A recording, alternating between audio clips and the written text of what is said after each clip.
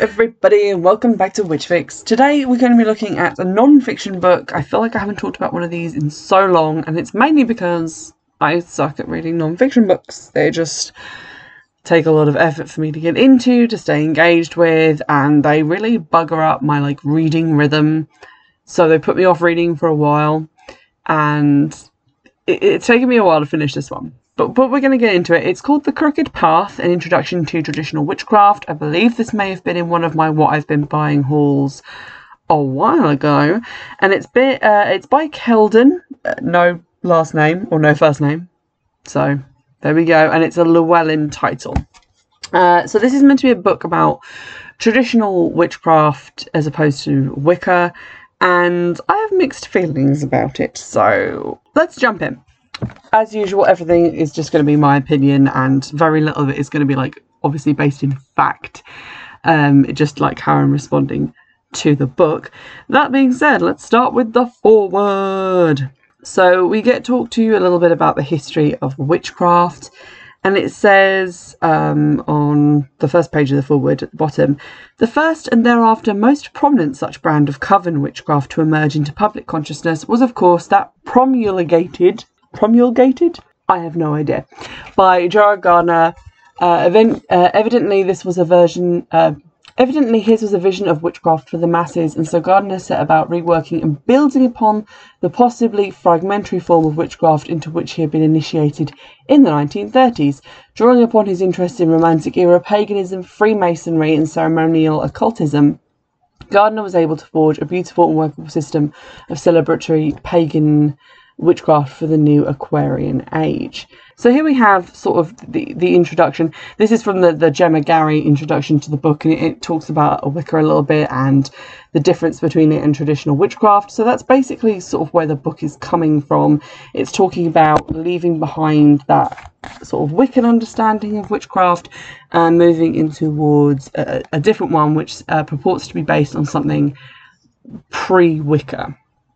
If you see what I mean. And then in the actual introduction by the author, we see this paragraph. In writing The Crooked Path, An Introduction to Traditional Witchcraft, it was my goal to create the book I wish I would have had when first learning the ways of traditional witchcraft, a book that cuts through the pretense and presents the material in a practical, down-to-earth manner. It's also my goal to write a book on traditional witchcraft that discusses its relationship with Wicca in a fair and balanced way. Having spent considerable time as a researcher and a participating member of both paths, it's been my long-standing desire to dismantle stereotypes and misinformation while also working towards creating a better understanding of both Wicca and traditional witchcraft. So that's quite a lofty goal, and one that I am really interested in. It was kind of novel to me to see someone speak about Wicca positively in a modern book, because if you go back to the books from the 1990s and the 2000s, they don't really talk about Wicca at all, because it's just assumed that by witchcraft you mean Wicca. But then in more modern books, there's been a movement away from Wicca, and people tend to look down on it, and obviously it's something that I've practiced myself and still use elements of it. So it is annoying to me when I find books that are talking about a subject that I'm interested in, but they're doing it through the lens of slagging off something that I have previously been interested in, It's just, it gets you down to read, to be honest. And it also makes me feel like the author is either very insecure about their own teachings because they're trying to slag off, other people and say, well, mine isn't like that, mine is better. And also, you can't really talk about one thing without talking about the other side of it, and that is very much how I see sort of Wicca and traditional witchcraft as kind of two sides of the same practice. Both are types of witchcraft, both originate in sort of the same places and sources. It's just one has been reimagined in one way and one in another. So I was looking forward to getting into the book and reading about it. However, I will say that the author talking about their background in Wicca makes the book make a lot more sense, because there's definitely a lot of Wiccan stuff in this book, and that is kind of the main thing that I didn't enjoy about it, is that it seemed to be coming at reconstructing traditional witchcraft around core elements of Wicca. So it was sort of neither one nor the other, but the bastard child of both. And that kind of rubbed me up the wrong way and meant that certain sections felt not necessarily inaccurate to me, because obviously they're what the author's doing. It can't be inaccurate if it's their own practice that they're describing to you, but felt not what I was looking for and not authentic to my vision for my own like future practice. So we didn't particularly vibe in that way. Moving on, we learn what makes witchcraft traditional, and the author's sort of perspective on this is that traditions aren't traditional just because they've been around for a long time. Traditions are traditional because you've been doing them. Like, you can make a new tradition now if you wanted to, like say, hey friend, let's get together every Sunday for a cup of coffee, and they're like, sweet, I love coffee and I love spending time with you. That's a new tradition. Just because you haven't been doing it since you met them 10 years ago doesn't make it invalid or worth less. It just means that it's new and you've just started doing it. And although like they talk about how long-standing traditions obviously garner a sense of importance, like to use my analogy, if you kept going to the same coffee shop over and over again every Sunday, you sat in this same exact spot every time, it became like your spot, you had like the same order constantly, you would build up this sense of ritual and observance. And if you couldn't do part of that, like if someone else was sitting in your chair, or if suddenly that shop closed down, it would feel like a kind of personally very unnerving to you that you suddenly couldn't observe this tradition in the way that you had previously done, as opposed to if you'd just done it for 2 weeks in a row and then it was gone. So basically they say on page 9, traditions are not static, but rather fluid in nature. They are living, breathing things that are added to and subtracted from each time they pass hands, continually shifting and growing. That's how traditions are kept alive. Change is important because if a tradition becomes stagnant, sooner or later it will become outdated and eventually die off altogether. Moreover, traditions are not created in a vacuum. Instead, they almost always arise from or in response to other already established customs. When it comes to witchcraft, this means that there is no pure tradition that has developed and remained uninfluenced by other external sources. So I kind of agree with that. There's lots of books out there and lots of writers and influencers who like to pretend that there have always been witches and that when witchcraft was illegal they just hid really well and they kept practicing and handing down their traditions exactly the same forever and ever, right down to, you know, Sally Greenleaf and her TikTok page right now. I don't believe that, and I view that with a huge amount of skepticism. Even if there was a family that was able to hide these traditions and have them keep going, people would have changed them. So, for example, like my family, we have, or used to have, a Christmas tree with an angel on the top. Same angel every year, same Christmas tree. We always put the decorations in the same place, like the same piece of tinsel goes on the same lamp. And then we've moved, and then we've changed little bits of furniture around, so we don't have those things anymore. So now we've just started decorating in a different way. And when that angel finally, its head will come off, because it's very wobbly, guys, we'll just get a new one, or glue it back on, and then it won't be exactly the same. But it will change. It changes a little bit every year. Like when we move to a different house, it'll change again. When like some of us aren't around anymore, it will change again. You can't stop traditions from changing, and you can't keep them the same forever. Even something as small and inconsequential as how you put tinsel up is going to change. And so obviously if your family's moving around, if there's new people coming into it, they're going to bring their own ideas, their own practices. It's not going to stay the same forever, especially if you haven't written it down, which they almost never have. So I agree with that section of the book, and its sort of ideas about tradition very much vibed with my own. On page 10, we do talk a little bit about the witch trials, and I had kind of a weird moment with this because it talks about the witch trials and the confessions that the accused were given, and it says, "It is not the factual merit of the confessions that interest traditional witches, but rather the rich body of folklore that they encapsulated and have further generated throughout time. Regardless of whether or not any of the accused were genuine witches, it would appear that the elements of witchcraft contained within their confessions, use of magical spells, ownership of familiar spirits, meetings of witches known as Sabbaths, and allyship with the devil, originated from some pre-existing folklore.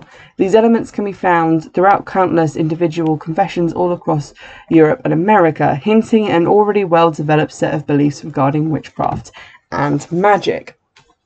And I read that and I was like, that is definitely one way that you could interpret those facts. if you say, like, yeah, a lot of witches have really similar confessions across different continents, these have got to be based on something that came before and that they have prior knowledge of. That's one way you could interpret those.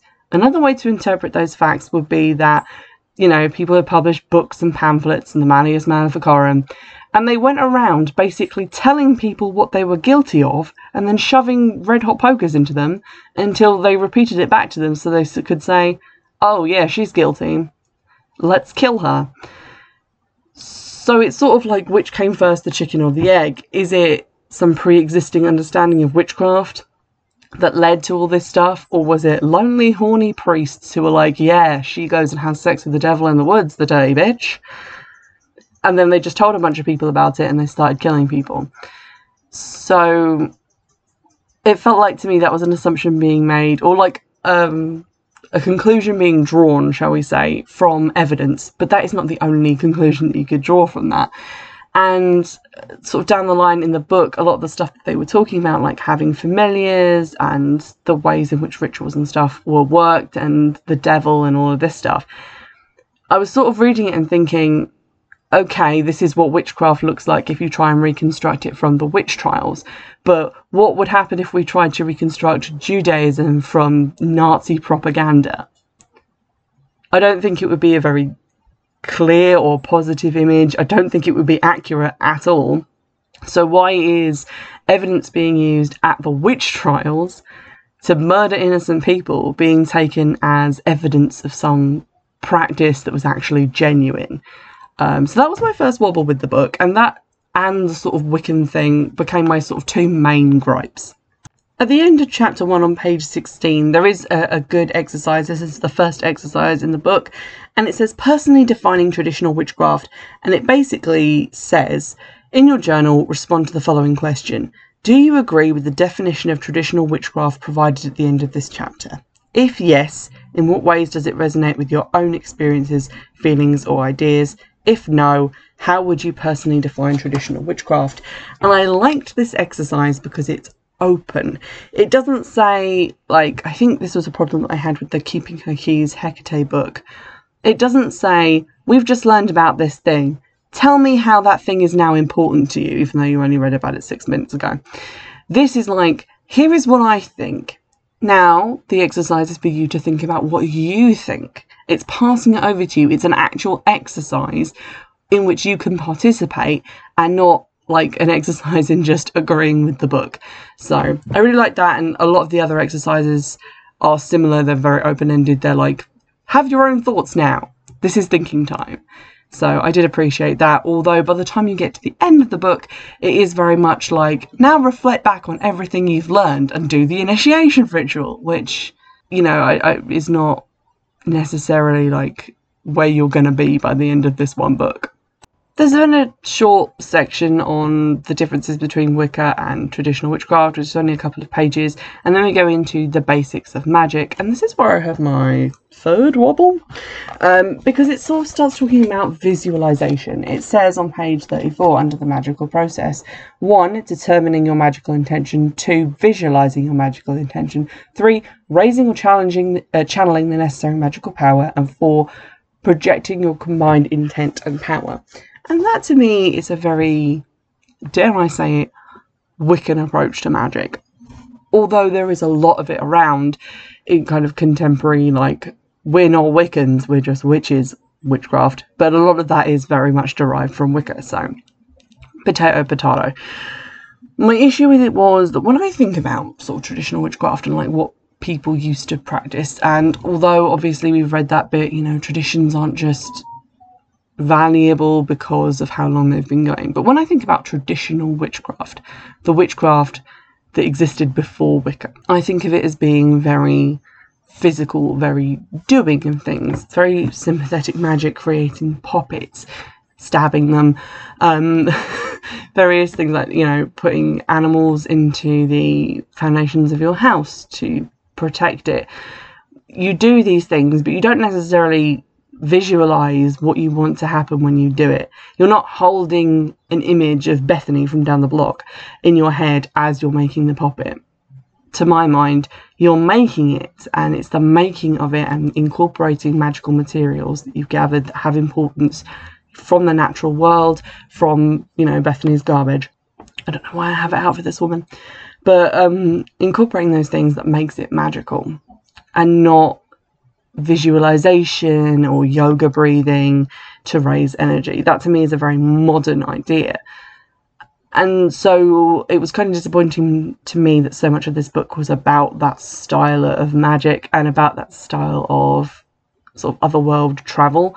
So much of it is about like path working, or path working by another name, meditation, visualization, and it's not a lot about the practical aspects of, you know, digging some mud out of somebody's footprint and making a poppet out of it, or going out into nature to forage for ingredients. It felt a little bit sanitized and a little bit modern and a little bit akin to a lot of Wicca books. In chapter 5, we get into like rituals and like ceremonies, and we learn about the simple ecstatic ritual, and that to me is something that I'm very on board with. That to me speaks to like traditional witchcraft. Is not just repeating the same old rituals in a ceremonial way, which to me is like ceremonial magic also in Wicca, but just doing a ritual and going with the flow and maybe inventing words on the spot, or just doing what feels like it needs to be done. It doesn't have to be complicated, it just has to be from the heart and authentic and rooted in you, and that's what gives it its power.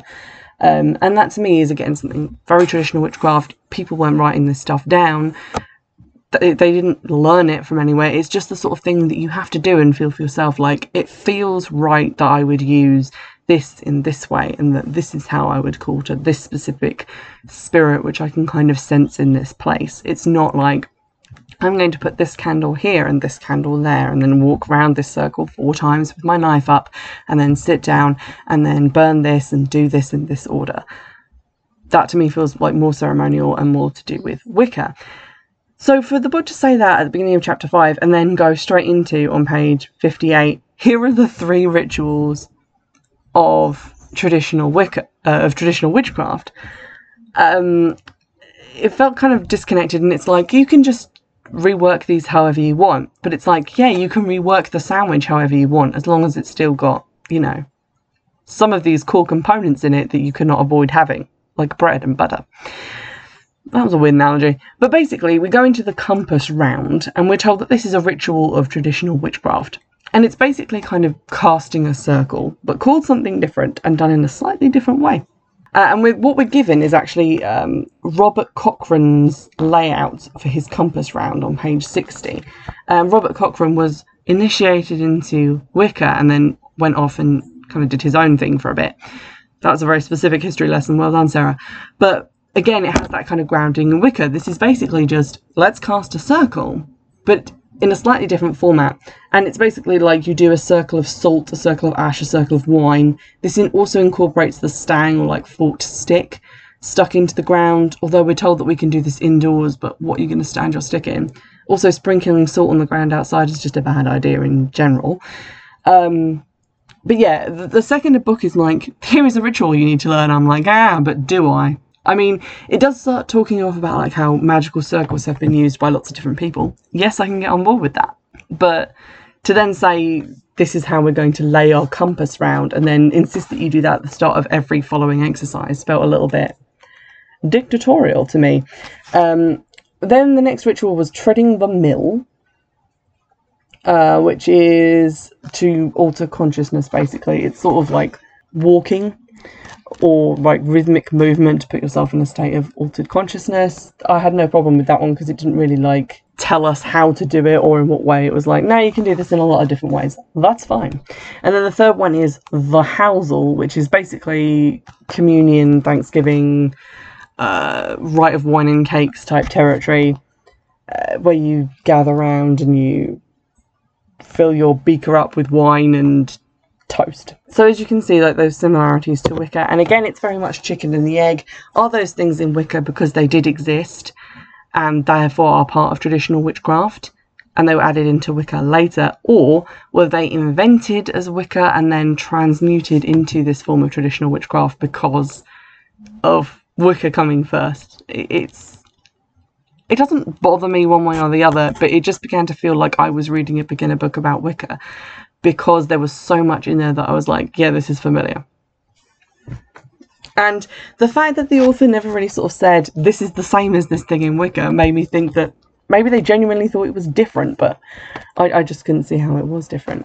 There's then a really interesting section on spellcraft on page 73, which is adapting spells and charms from folklore. Basically just taking things from myths and legends. I would argue also you can do this from like television series. Like, what are incredibly popular television series now, like, you know, Charmed and Buffy the Vampire Slayer, if not modern folklore that lots of people have engaged with over time, very much like folklore, and, you know, adapting them to your own purpose. We have some stuff on charm bags, like how-to sort of things. I wasn't really here for it. I'm just here for information about traditional Wicca, not like how to make a charm bag, which is, it seems a little bit basic to me. And then we get into the Witch Father and the Witch Mother, chapter 7. This is very similar to the Goddess and the God for me, I'm not going to lie. Again, a lot of religions, a lot of cultures, a lot of folklore around the world has this idea of like a divine or cosmic mother and father, so that's not purely Wiccan. And I did like some of the sort of talks given specifically about the Witch Father, I think really helped me to understand the whole idea of the god more, in terms of his like seasonal growth and changing.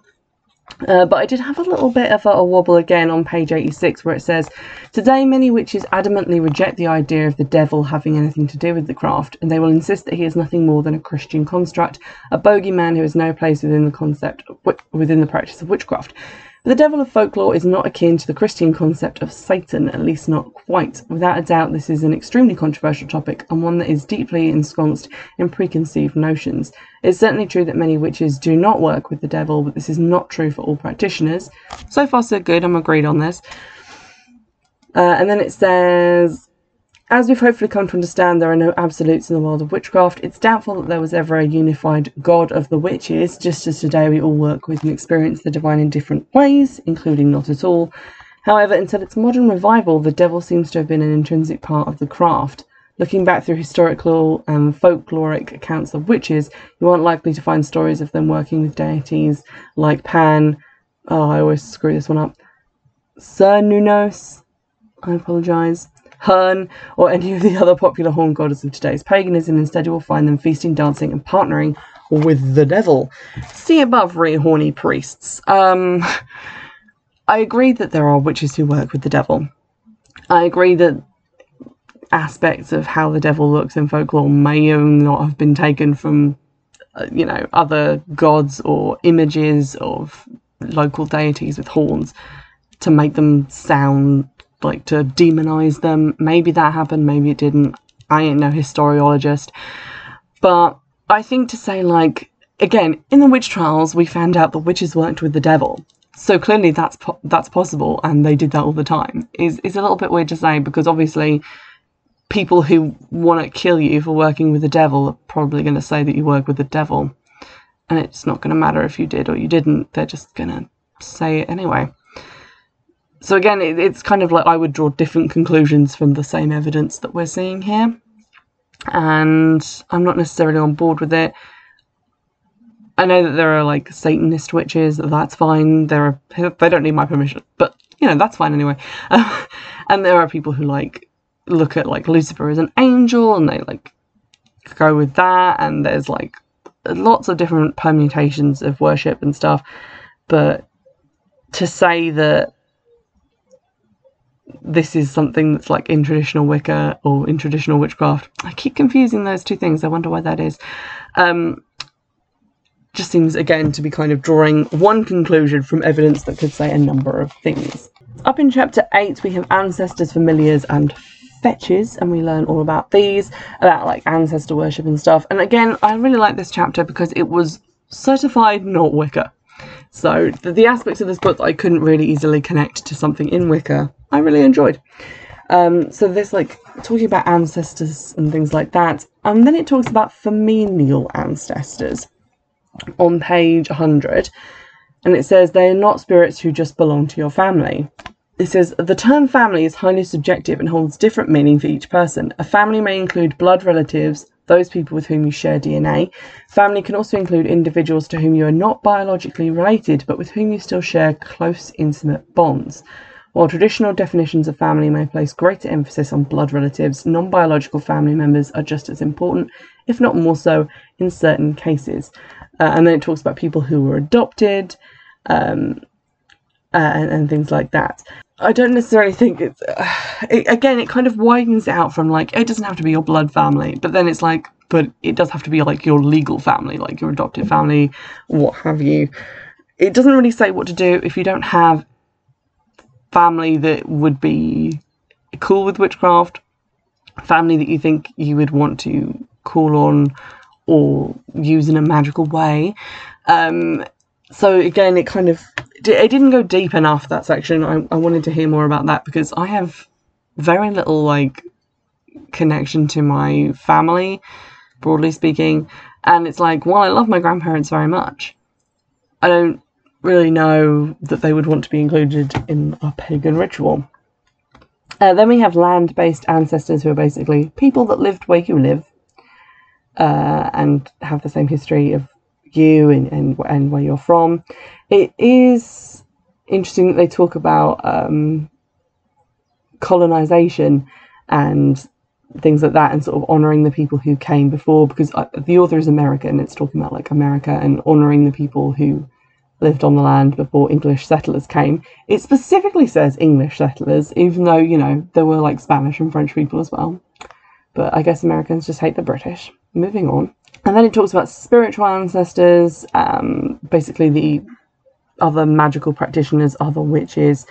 And it does say that you're not obligated to honour all of these types of ancestors. Like, if you wanted to leave your family out, that's fine too. So there we go. Moving forward, we learn a little bit about familiars and fetch spirits, which is really interesting. I would definitely probably repurchase this book just to read that section again. So that's pretty cool. And then we move into the other world and the overworld, and this is where I'm starting to really lose interest and focus, because it talks about, like, hedge crossing, visiting the other world and the overworld. But it's like, if you don't believe in an upper world where the gods live, and an underworld where the dead live, and a middle world where people and assorted fairy folk live, you're going to feel very left out in this chapter, because that's basically, like, you kind of have to believe in that for the rest of the chapter to make sense, because it goes on to talk about, like, the people who live in all of those worlds and how to visit them, and the fact that they're all on the Axis Mundi, which is, like, the world tree. And it's like, if you don't believe in any of this stuff, like, at no point does it say, like, you're not obligated to believe in it, that I can remember. But a fairly big chunk of the book is devoted into, like, travelling to these different worlds, the denizens of these different worlds, and I was just like, I don't believe in any of this, so I'm gonna skim. So there was that. Then we get into the section, which is basically what I thought the whole book was going to be like, but it's chapter 10. It made me wade through a lot of stuff that was very similar to Wicca and other books that I'd already read, and also stuff that didn't really apply to me, to get to chapter 10, where we finally started talking about the land, about nature, about the resources that went into witchcraft. And no matter how little we know about, like, folk practices, traditions and stuff, we know that people use natural things and plants and things to make charms and puppets and stuff, because we found these things buried in the walls of houses, and those people may not have been witches, they may have even been Christians, but they were performing these acts of folk magic. And this is what I was interested in. Creating magic not from visualization, not from raising energy or interdimensional mental travel, but from bringing together a collection of objects which had a feeling of importance, a feeling of magical energy, and creating something from them. Chapter 10, page 141. So we learn a little bit about bioregionalism, which is basically, like, learning about your own environment, which is incredibly important and something that I talked about when I was making my herbiary. Get a book about stuff near you, research it, cut it up, stick it all back together, make your own little book of ingredients of stuff that is around you, and I promise you it will not be wasted effort. It's incredibly important. Then we learn a little bit about the spirits of place, which, again, these are things that I've that don't necessarily call the same things that they're calling them, and I don't necessarily experience them in the same way, but I had some experience of this, so that was pretty interesting as well. And then we get into discussions of plants, animals, stones, talking about using native plants and stones and things as opposed to like crystals and herbs and animal bits sourced from God knows where. And I really liked the section on page 155 about determining the correspondences of plants if you couldn't find them magically. I was able to find most of the ones in my herbiary just existing online, but I definitely used this method without having read this book to kind of work out what to do with things that I didn't find anything about online, and that is this. There are 4 main methods that are most effective in determining a plant's magical correspondences or associated virtues. The first is to investigate any existing folklore regarding the plant, which may inform you on how to use it in your workings. For example, roses have long said to be sacred to the goddess Aphrodite, therefore they are commonly used in love spells. To further illustrate, consider how a herb has been associated with the underworld in mythology, could be used in rituals for contacting the dead, etc. The second way a plant's virtues can be identified is based on its physical appearance and nature. Plants with thorns, for instance, might be associated with powers of protection due to the way those thorns work as a defense mechanism to keep the plants safe from harm. The third way we can establish the magical use of a plant is based on what type of effect it has on the human body, so like talking about the medicinal uses. The scent of lavender is very calming, and therefore the plant can be used in spells for peace and healing. Pepper, on the other hand, is irritating to the eyes and sinuses, and therefore would make a great ingredient for a hex. And then the fourth, most straightforward method for determining a plant's magical correspondence is to ask the land wights, that's another word I can't pronounce, specifically the one who dwells within the plant itself, so like connecting to its magical energy. I did not do that one, but if you look at like the medicinal uses of plants and what that plant is like if it's a creeper plant that climbs up everything and snarls everything up, great for use in binding. If it's a plant that has great big flowers or strongly sweet smelling flowers that attracts lots of bees and pollinators, it's going to be great for attraction, love magic, things like that. If it's like obviously poisonous and horrible and thorny and prickly, that's for use in like bad things like hexing and cursing. And for use in like defense and things like that, you could pick plants that are commonly used in like hedges for protecting properties.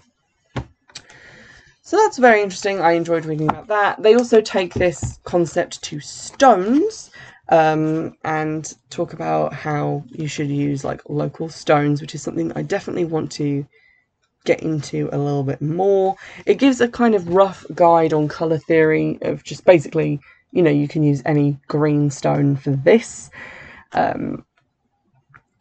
and things like that. I really want to get more into using natural stones. There's a lot of flint around here, and you can use flint for a lot of stuff, but obviously it's traditionally been used for like knives and arrowheads.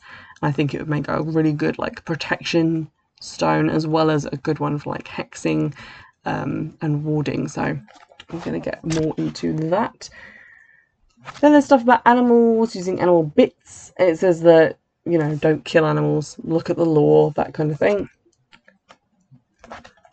And then we get into everyone's favourite portion of the books about witchcraft, the Wheel of the Year, which is a section that I dread getting to in books because I don't really do the Wheel of the Year. But I was kind of looking forward to it in this one because I wanted to see, you know, how can we rework the Wheel of the Year? Why are we looking at the Wheel of the Year? How does it work in traditional witchcraft? If you're hoping for anything other than what it's like in Wicca, you're going to be a bit disappointed, my friends, because that's basically exactly what it is. So basically we learn the origins of the Wheel of the Year, which are put down to Gardner again, influenced by Margaret Murray, and then they added in the solstices, that's the word that I'm looking for, and the like Celtic fire festivals. So you've got like Samhain, Beltane, etc., etc. But then it's basically just like they decided that the Wheel of the Year was a thing, and it's like, cool, but why are we still using it in traditional witchcraft if you're saying that it was basically made up by Gardner? There is no real answer to that. It's basically just talking about how it doesn't always line up with the seasons where you personally live, which is something that they talk about in Wiccan books all the time because they want to sell them widely. So it's like, obviously not everyone's Yule is going to be in winter. On the other side of the world, it's going to be in summer. But it doesn't really address why are we celebrating these celebrations that have been put on this wheel by the creator of Wicca. Even if he says like, oh yeah, they were related to stuff that happened years ago, that might not even be the case. And why are we like following them now? So basically, reimagining the Wheel of the Year comes down to observing your own weather patterns and working out, you know, what you want to celebrate at what time, which I fully agree with. If you want to celebrate those times, but those would be more seasonal. That wouldn't be like a wheel. That would be like 4 things. And then it says on page 175, some people are put off by the theme of agricultural fertility that is often attributed to the Sabbats, viewing it as obsolete given that many of us are no longer directly dependent on farming for survival. Which is something that I've said tongue-in-cheek before, you know, I'm not a farmer. People have actually gotten annoyed with me about saying this, and they're like, oh, I don't know why you would say that you don't celebrate these Sabbats. It's like, well, you don't have to.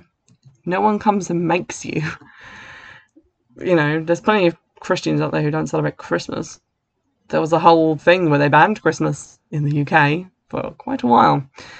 But there we go.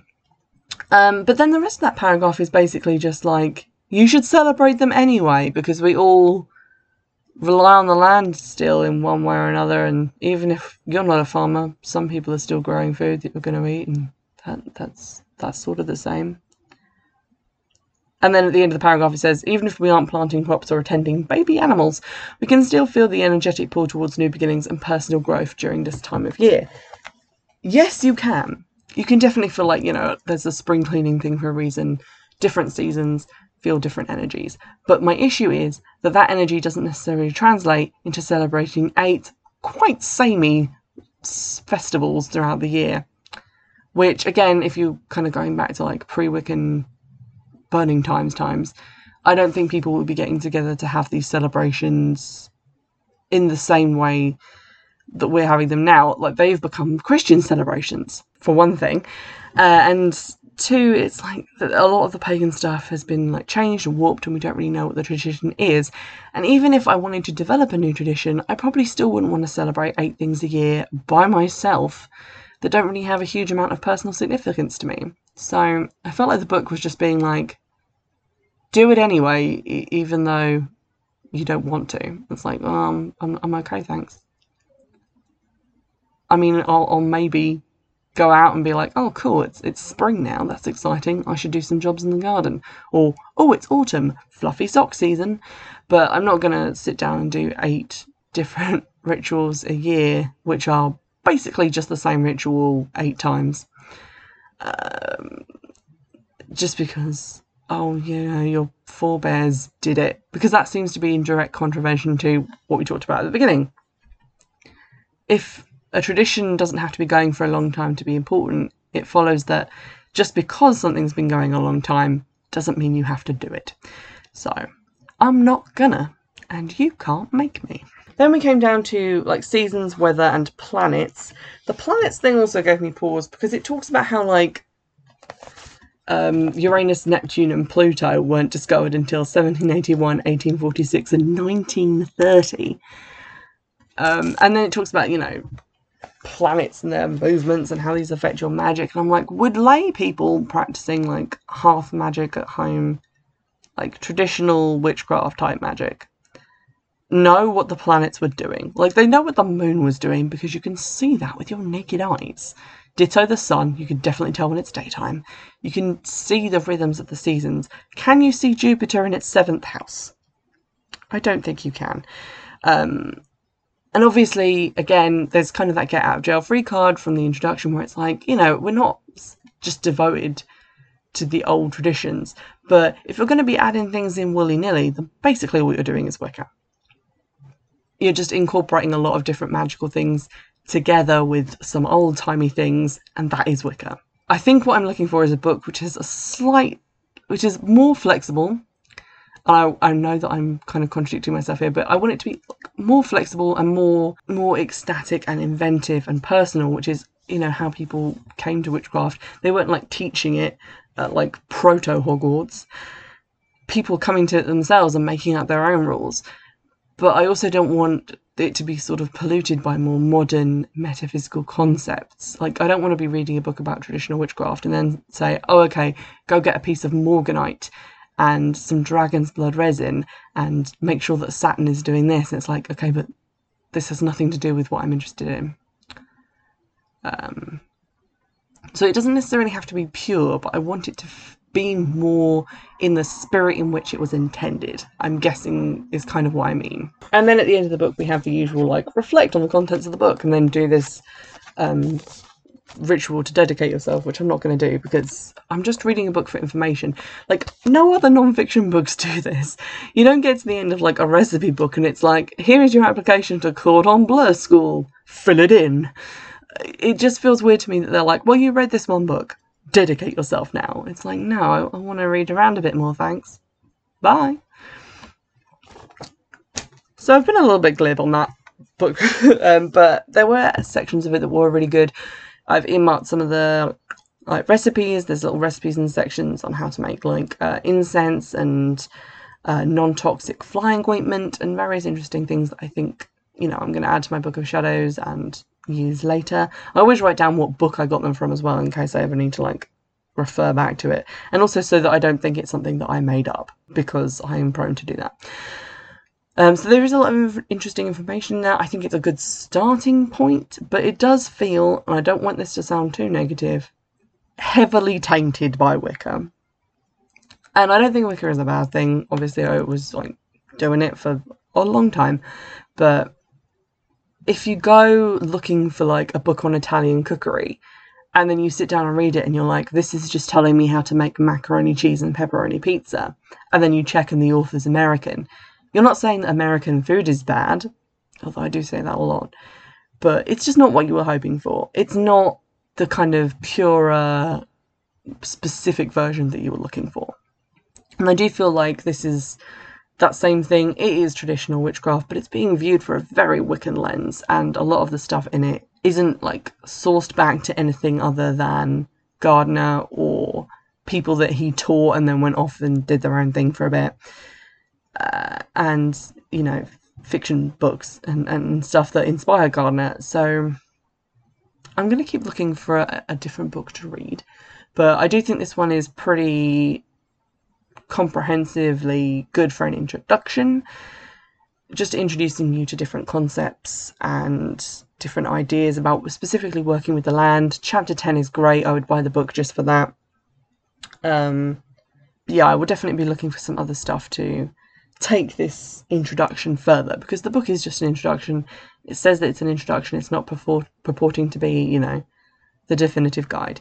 So going to read a little bit more further. It's definitely something I'm really interested in, and I'm just going to do what I always do, which is work out what works for me and work out what doesn't, and that's what people have been doing forever. I hope you've enjoyed this review, which ran on way too long, and if you'd like to recommend some books to me, please do get in touch. You can do so on Twitter, on Instagram. You can get in touch via the comments on the YouTube version of the podcast. You can email me, although I check that increasingly sporadically.